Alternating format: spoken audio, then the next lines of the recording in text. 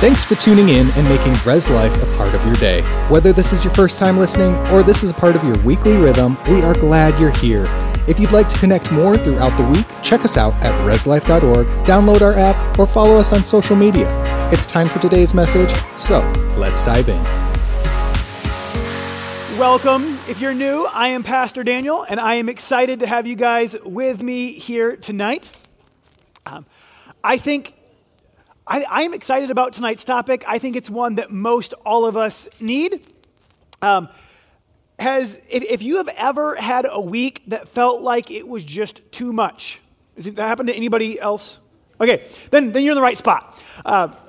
This week I was prepping. I was kind of debating on two different topics, and I got on. I saw a friend's Facebook post, and they own a business, and they're just talking about how this long rant on just how overwhelming it is as you're trying to be all these different positions and then manage people who occasionally don't show, and then you got people who are trying to take advantage of you, and you've got like all of this different craziness owning a business, and then they're like, and then we still have a family. And then there's the family and trying to balance being a husband or a wife and a mother and trying to balance physical health, mental health, the kids.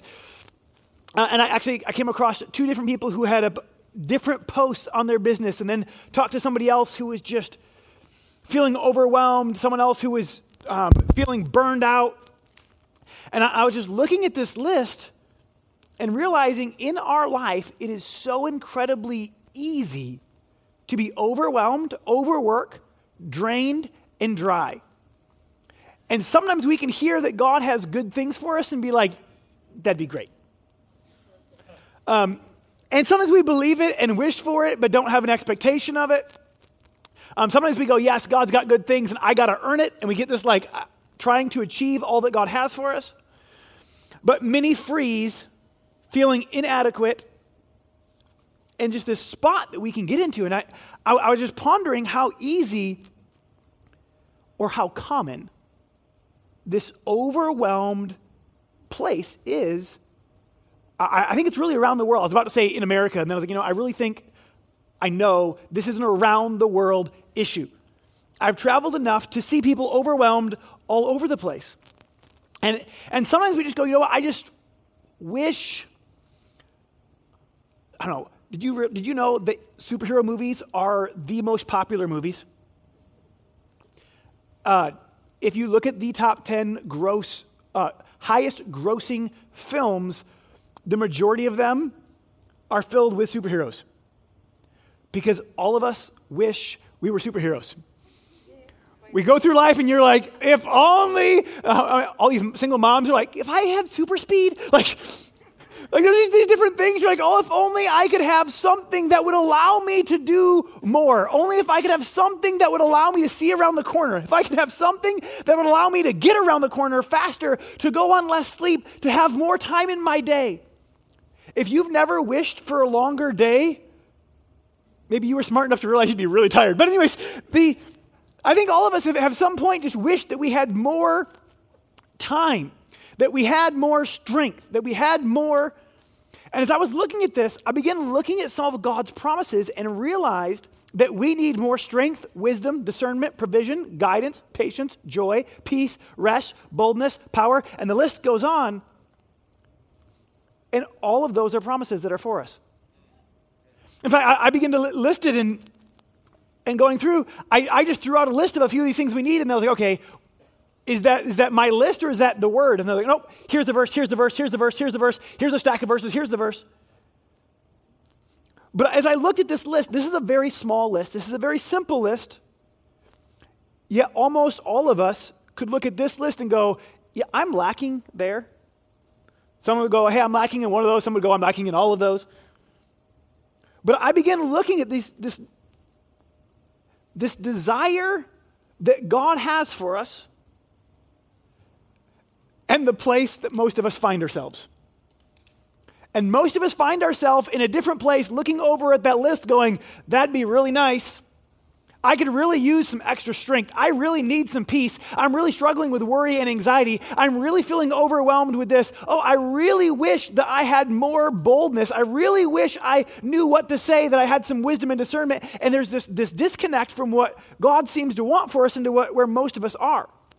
In Ephesians chapter 1, verse 3, it says, "Blessed be the God and Father of our Lord Jesus Christ, who has blessed us in Christ with every spiritual blessing in heavenly places." So I made my little list, and he goes, "But I'm going to give you every spiritual blessing." And I thought, that's amazing. I want that, but where's the disconnect? Where is the disconnect between all of this that you say you want for me and what most of us experience? And that's what I want to look at. And I think that the disconnect is a misunderstanding and a lack of application of grace.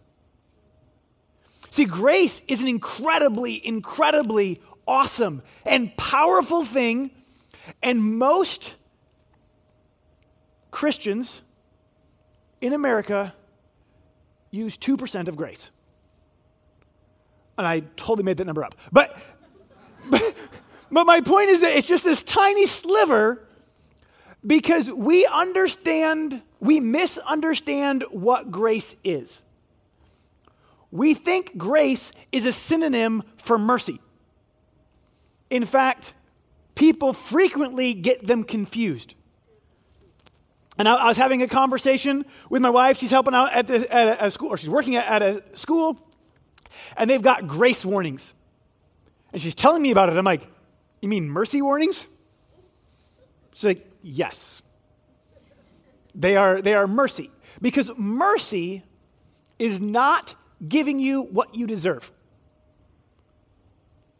while grace is giving you something that you don't deserve." And it can sound like semantics, but it opens up a world of difference. And when we think that grace is simply mercy, then we are oh so grateful for it, and we keep it inside of a sliver. See, Ephesians 2:8 says, "For by grace you have been saved through faith, and that is not of your own doing. It is the gift of God, not a result of works, so that no one may boast." He goes, the lack of judgment would be considered mercy, but the gift of forgiveness is an act of grace. But that's the part that most Christians kind of understand. But that's where they leave it. And they go, "I've got God's grace because I don't have to go to hell. I'm going to go to heaven." And they're like, "That's grace." And you're like, well, yes, that is grace. But did you know, ready for an infomercial? There's more. And it's not for a limited time. Okay, so but there's this thing where we reduce it. But see, God's grace, the unmerited, unearned favor, and the gifts of the Lord that equip us, empower us of the Lord, allowing us to go beyond our own ability in the strength of the Lord to see God's will done on earth as it is in heaven.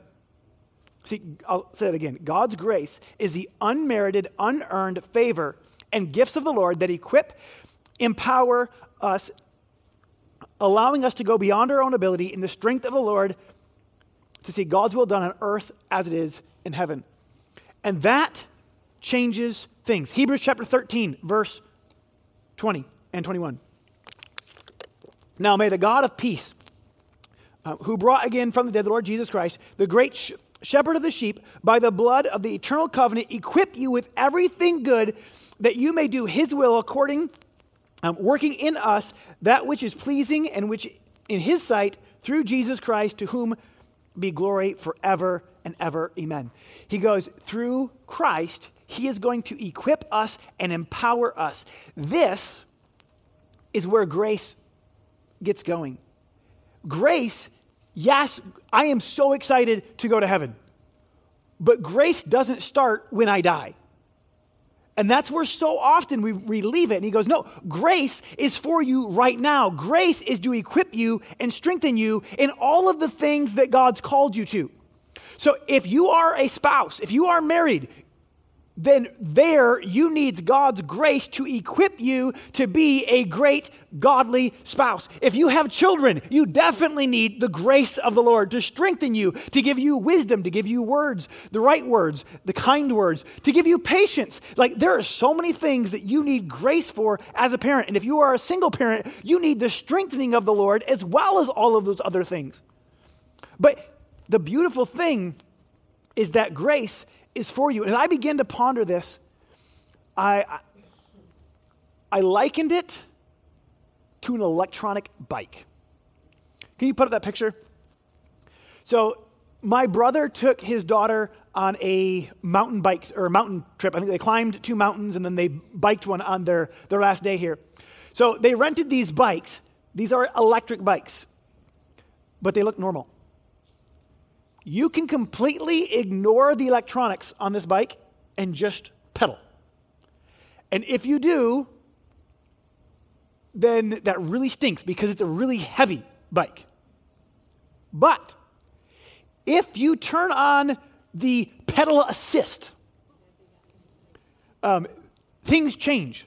All of a sudden, when you start pedaling, it starts multiplying your effort.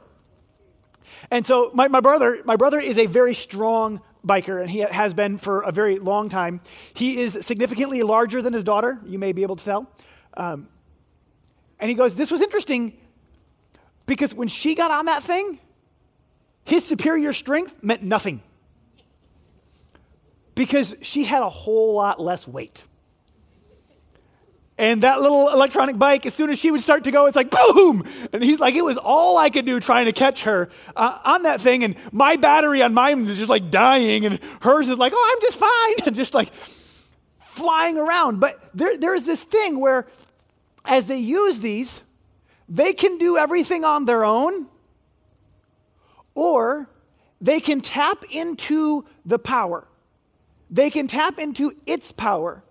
And it can take them further. It can take them faster. It can leave them feeling more refreshed and more energized. And I begin to look and realize that this is a great picture of grace. Because you can try to bike it on your own, or we can tap into God's power to do all that he's called us to. And when we do, we can go further, we can go faster, and see God do things that we could never do on our own. But so often we think of grace as something that's just for dealing with sin, but really we're thinking of mercy. But when we do, we think of grace just for the sinner, but grace equips us as we follow Jesus. Titus chapter 2, verse 11 says, for the grace of God appeared, bringing salvation for all people, training us to renounce ungodliness and worldly passions, and to live self-controlled, upright, and godly lives in the present age. Grace is needed to live a godly and upright life. And Paul demonstrates the gift that every parent, and especially single parents, need. In Colossians 1:29, for this I toil, struggling with all his energy that he powerfully works within me. Paul says that he struggles with whose energy? His. And this verse kind of blew my mind because it's going, I don't have to do this on my own. I can rely on something that's stronger, something that's greater, and it can empower me to go beyond my own ability. And it's this massive picture in 2 Corinthians chapter 12. Paul recites some things, and then he talks about a conversation that he had with God. Anyone ever think they had a really bad day? Weak, rough, maybe you had a rough life? No, for real. We hear sometimes, and I just had a rough life. And sometimes they start telling you their story, and you're like, you're right. But Paul's going through some of what he went through, and he's like, yeah, I've been in prison countless times, beaten more times than I can count, near death 5 times, received by the hands of the Jews 40 lashes minus 1. 3 times I was beaten with rods. Once I was stoned. 3 times I was shipwrecked. Night and day adrift on frequent journeys in danger from rivers, robbers, my own people, the Gentiles, and these cities. And he just goes through this, and he's like, over here, and the sea dangers, and the false brothers, and the hardships, and hunger, and thirst, and without food, and he just goes through this massive list. And coming out of all this, he goes, and I asked God, basically, make them all stop. Stop persecuting me, stop all of this. And he said, hey, there was a messenger from Satan, a thorn in my flesh, that was sent to buffet me. And he calls it this as he's closing out this list of all that he's been through. And God's response was crazy. He goes, my grace is sufficient for you. My power is made perfect in your weakness. Therefore, I will boast all the more gladly of my weakness so that the power of Christ may rest upon me. And that messes with things. What do you mean your grace is sufficient for me? What do you mean? Because we can use that as, all right, hey, his grace can cover my sins. But that's really, yes, that's a gift of grace. But he's going, in my weakness, your grace is sufficient. Because he goes, where you're not enough, I am enough. Will you trust in me? And he goes, so I will gladly boast in my weakness so that you recognize this isn't of me and that I am relying on something that's stronger than me. That my niece could outbike my brother because she relied on something that had a higher power ratio for her than him. And it was this amazing thing when I begin to understand that grace isn't just, that it's not just mercy, that it's God's unlimited. When God gives these gifts to us, all of this comes by his grace that he's made available, and it's undeserved. And this is what just makes it so amazing. I'm getting ahead of myself. I'm trying not to skip. I'm trying to decide if I can do this in one sermon or two. If I go too long, I will stop. Don't worry. We will not be here all night. But grace, this allows me to walk boldly, to lay my hands on the sick and to see them recover, to prophesy, to remain calm, to be a light, to wake up rested. Peace, provision, wisdom, and guidance are all things that come to me via God's grace. It's what God provided for us in Christ. See, it's no longer about what I can earn. It's about what he earned and is willing to give me. And he says that all that the Father has is his, and he makes it available to us. And it's this amazing and beautiful thing, but most of us don't understand it. And if we do, there's a tendency to end up in one of two ditches. So you realize that for every mile of road, there's 2 miles of ditch, right? And you can go off of one and end up in the other really easily in life. I looked up something the other day about salt. Salt, they'll sit here and they're like, lots of times health recommendations are like, you have too much salt. Don't have too much salt. But did you know if you have not enough salt, they freak out too? So if you look it up and you're like, what happens if I have too much salt? They're like, you'll have high blood pressure and you can get really sick and da-da-da-da-da. They're like, okay, what happens if I don't have enough salt? They're like, you can have all of these symptoms and you might die. I'm like, jeepers. Balance is kind of important here. So there are two ditches with grace. And I want to look at one or two of these ditches and then look at how to apply some of this grace. And the first ditch where so many of us end up is trying to earn grace.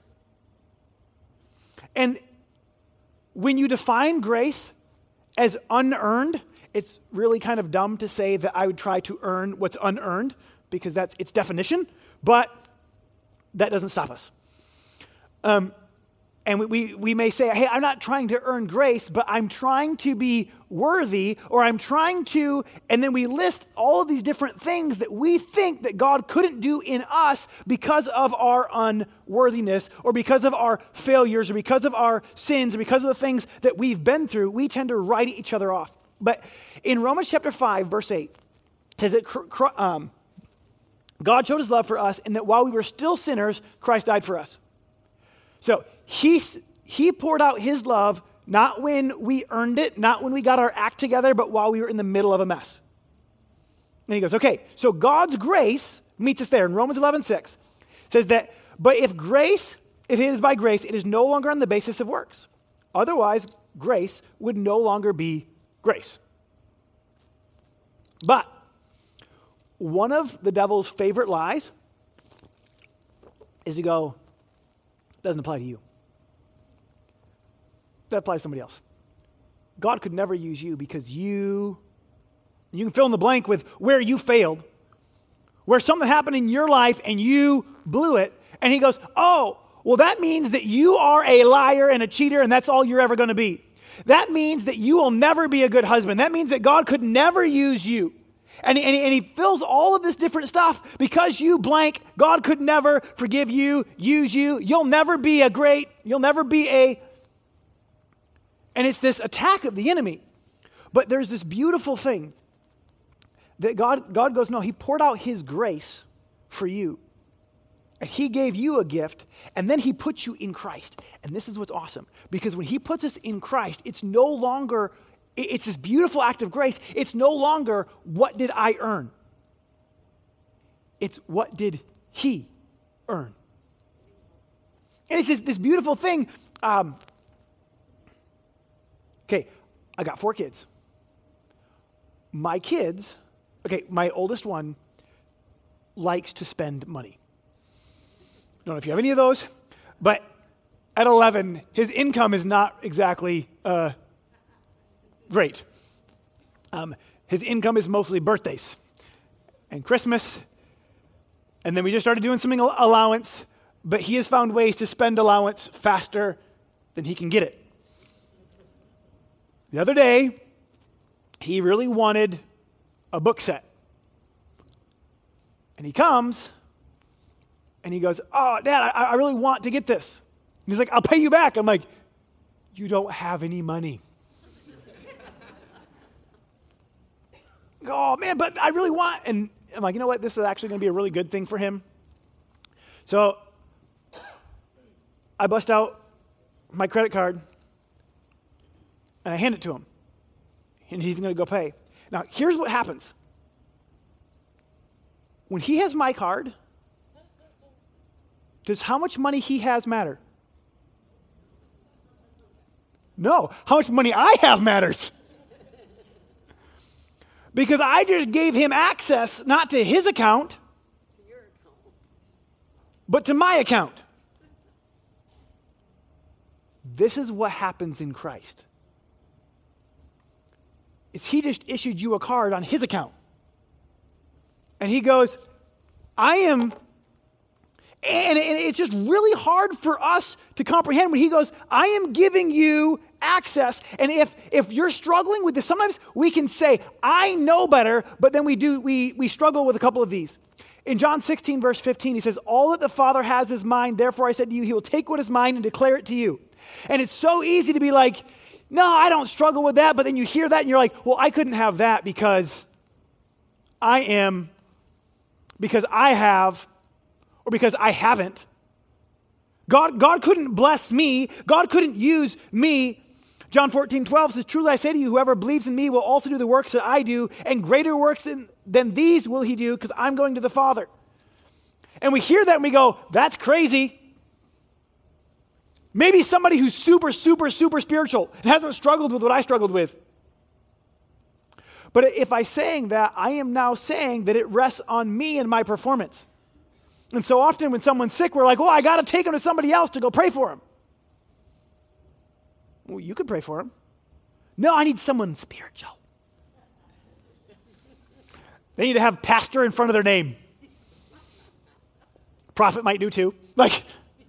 But we get this idea that it requires somebody who earned it, and we don't think that we had. And this is not a new issue. In Galatians chapter 3, Paul addresses them, and this is one of the large issues he addresses in Galatians. He goes through and he says, oh, foolish Galatians, who bewitched you?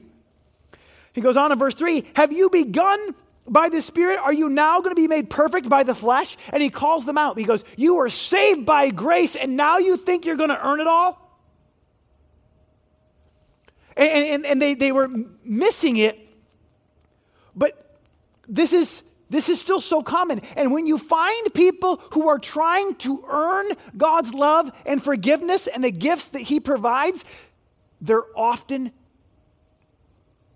self-righteous jerks.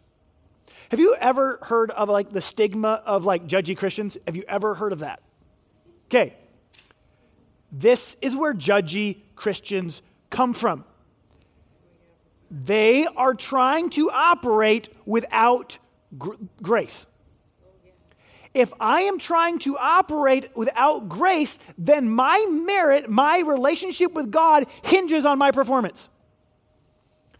And if my relationship with God hinges on my performance and I'm not perfect, then I want not my perfection to be noticed, or my imperfection to be noticed. I want your imperfection to be noticed so they don't notice mine. And if I can pull you down more than me, then I look like I should have the greatest and have the best relationship because it's all based on merit. So Christians, people that are trying to do it based on their own want to point out the faults of somebody else so that you don't notice theirs, so that they can have a better relationship because they think it's based on merit and comparison.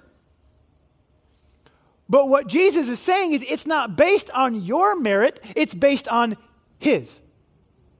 It's not based on your account, it's based on his. And it's this beautiful, beautiful thing. But this is so common. In fact, in Luke chapter 15, the end of the story of the prodigal son, the older brothers, so if you don't know the story, you can read it later, it's Luke 15, but the younger brother did everything wrong, finally repents and comes back to dad, and dad's really excited and throws a party. The older brother comes, who hasn't done anything wrong, who's staying there, and he gets mad that dad's throwing a party for his brother who messed everything up. And he says to his dad, "What is this?" And he goes through, and he goes, his father came out, and he goes, "You never gave me a party." And he goes, "I have been with you, look, and I've served you, and I never disobeyed you, and you never gave me this. And my little brother who did this, and he wasted your money this way, and he betrayed you this way, and he did this, and then this is what you did to him." It's all about performance. It's all about comparison. But when we think it's about performance and about comparison, then I won't receive what God has for me. God's giving you it. It'd be like me handing my card to my son and him going, no, I don't think I did my chores last week. Like, I'm aware of that. I don't think I earned that. No, my son, you know better. Like, my 11-year-old's like, hand it to me. He's all ready, and he's excited. Because he has no problems receiving from me by grace. But we often look at God and go, but I didn't earn it yet.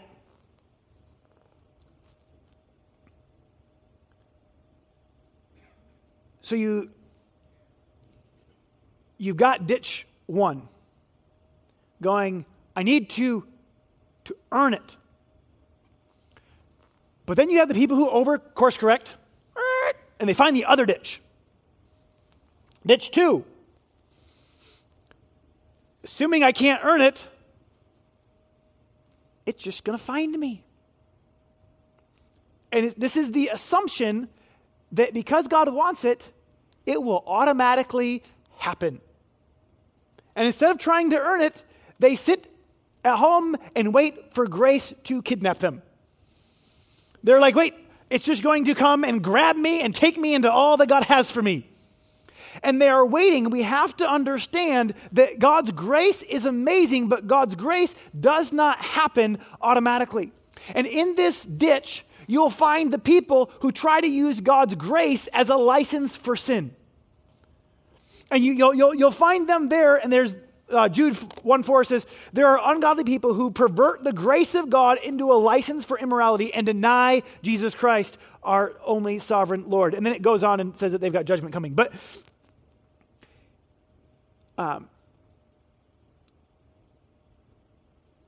just because God wants it doesn't mean it's going to happen. God's grace is available, but it can be denied. So if you look in Deuteronomy chapter 1, Moses is recounting some of the history of the Israelites being delivered in their journey here. He goes through and he tells you that God has delivered them out of Egypt. If you don't know the story of the Israelites, they had been slaves in Egypt. God sent Moses and delivered them with massive miracles. And they get into the wilderness, and God provides for them miraculously. And there's all this cool stuff going on. And God promises them the promised land. And he promised it because he wanted it for them. In fact, in Deuteronomy 1:8, he says, "See, I have set the land before you. Go in and take possession of the land that the Lord swore to your fathers." In verse 26, "Yet you would not go up, but rebelled against the command of the Lord your God." So God's like, "I've got this promise for you." And they go, "Nope." It's scary. It's hard. In fact, we'd be better off dying in the desert than trying to do that. That's literally what they said. Like, let's get somebody to help take us back to Egypt. And they declined this offer that God has. And then when God said, "Fine, you can have what you said. I am not going to lead you into the promised land. I'll lead your kids into the promised land after you die." And they're like, "Oh no, now we're going to go fight." And he goes, "Don't. I am not going to go with you." Then they go try to fight. Like, what? But as I looked, there's this group that's so easy to think, well, if I can't earn it, it must be automatic. But it's not. If God's grace isn't automatic, how do I use it? How do I apply it? And this thought just blew me away as I was pondering this out. I was just starting this message on how great is grace, and I got thinking but how do we activate and apply God's grace? How do we tap into God's unlimited power that he said he's made available to us? How do I tap in to all of these promises that he's given to me that are mine? And I pray for my children. I say, "God, let them know who they are in Christ. Let them know where you position them in Christ. Let them know what they have in Christ, and let them walk in it." Because so many of us don't walk in what has already been made available. And just having it be available doesn't make it happen. I talked to someone tonight. I was helping them out. I was telling them about this great app that will read them the Bible. And they go, "Oh, you mean this one?" "Yes." "How will it read it to me?" And I went through and showed them. They had it the whole time. But having it wasn't enough. They had to learn how to apply it. And this is simple true with an app, but this is a true spiritual principle. And so I began looking at this, and Ephesians chapter 2, verse 8 is the key. "For by grace you have been saved through faith. And this is not of your own doing, it is the gift of God." And I began looking at this going, the key to applying grace is faith. See, these promises, these gifts of God are given by grace. They are paid for and made available in Christ and received through grace. It's in Christ is the payment, by grace it is given, and by faith it's received and applied. So I began looking and going, well, how do I receive some of these gifts? How do I operate in some of these gifts? Mark chapter 11, verse 23 and 24. It says, "Truly I say unto you, whoever says to this mountain, be taken up and thrown into the sea, and does not doubt in his heart, but believes that what he says will come to pass, it will be done for him. Therefore I tell you, whatever you ask in prayer, believe that you will have it and have received it, and it will be yours. He goes through, you need to begin to speak and believe the word of God. Get some of these promises in you. Begin to speak them. And I begin to think about this and realize I have not been as intentional with grace as I should be. And I realize there are parts of grace I have done a great job applying, almost an accident. There's other areas I have not. Do you know what areas have flourished? The ones where I was speaking it, the ones where I was applying it, the ones where I was operating in faith. There's a lot of promises. And there are some of them that I have not walked in. And I begin to look and go, oh, where I speak it, where I lay hold of God's promises and by faith and go, hey, this is mine, not because I'm perfect, but because I am in Christ and he made it available in Christ and he seated me with him in heavenly places far above every enemy, principality, and power. Then it's no longer about my perfection, but about his, and I'm going to stand on his word and I'm going to walk forward in his power because my power may not be enough, but that's okay because his power is. And I can sit there and I can pedal this bike and try to do it on my own, or I can go, all right, God.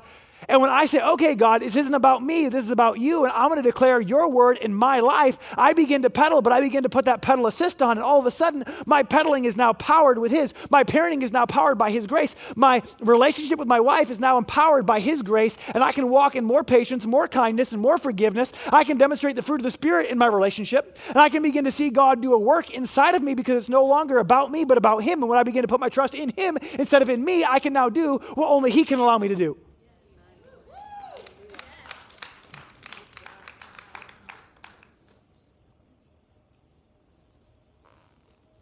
But we have to be intentional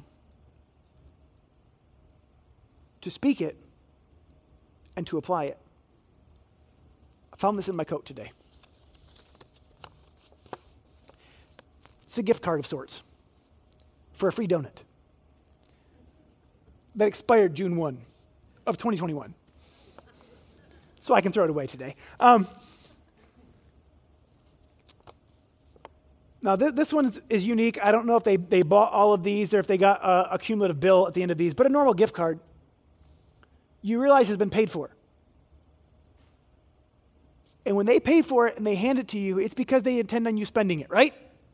It's the whole objective of a gift card.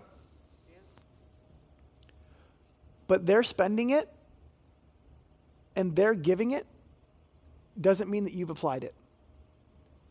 And you can have a gift card that goes bad in your coat pocket. There's a lot of Christians who have a gift card in their pocket. This is for the promises of God, paid for by the blood of Christ, made available to you. Now stand on his word, speak it forth, apply it. Here, it's yours. And they go, oh, man, life's rough. Wish I had some more power. I wish I had sweet sleep. If I could just have peace and sweet sleep. Oh. I think I've had that conversation like 5 times this week. That might be an exaggeration. That's probably 3. But several different people going, hey, I just need some peace and some sweet sleep. Did you know that there's a promise for that? Actually comes up in a couple different spots. That I can begin to stand on it. I can begin to not just go, oh, well, if God wanted it for me, it would automatically happen. But here I lay in bed counting sheep and watching the clock tick by. Instead of beginning to speak and go, God has sweet sleep for his children. And then in Psalms, he goes through, sorry, this is in the wrong spot in my notes, but in Psalms, he lays it out, 127 verse 2, and he talks about this sweet sleep and not being weighed down with the anxiety. Like, that's why most of them aren't sleeping. And he goes through and goes, oh, he wants me to cast my cares on him? You mean I don't have to carry them all on my own? I can put my trust in him? It's amazing. And it's for you. But are you applying it? Because God's grace is here to empower you to go beyond your own ability to accomplish all that he's called you to.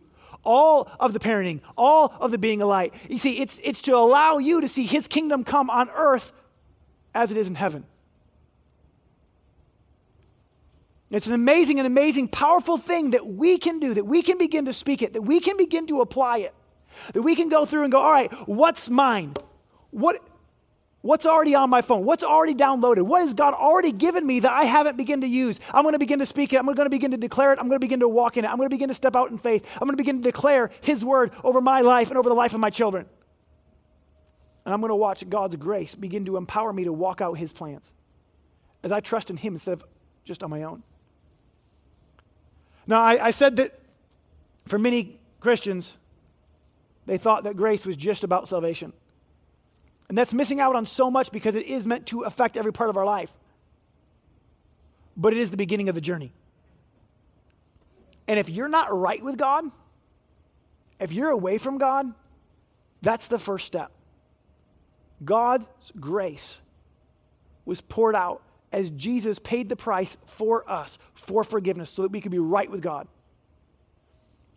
And if you say today, I need to become right with God. I want to give God my life. I want to know that my relationship with God is right. I want to know that I'm forgiven. I want to know that I'm on my way to heaven. If that's you, I'm going to give you an opportunity, whether you're here or online. Can you bow your heads and close your eyes? If you say, today, I want to make Jesus the Lord of my life. I want to know that I'm right with God. Get ready. This is your opportunity. 1, 2, 3. Go ahead and raise your hand. Say, that's me. I want to make Jesus the Lord of my life. If you're online, you can just type that in there. I saw your hand. Who else says, that's me? Awesome. Another one back there. Who else says, that's me? Most important decision that we're ever going to make. Another one over there. Awesome. All right. We're going to say a simple prayer. The Bible says that whoever calls on his name will be saved. So we're going to activate this gift of grace as we begin to speak. So go ahead and join me. Say, God, thank you for loving me, even when I make mistakes. I'm sorry for my sins. I believe that you died and rose again. I choose to follow you. I declare that you are my Lord. In Jesus' name, amen. Thanks for listening. We hope you've been encouraged by this message. For more information, if you're in need of prayer or just want to connect with the community, go to reslife.org, follow us on social media, or email us anytime at reslife@reslife.org. We hope you have a blessed day, and we will see you again soon.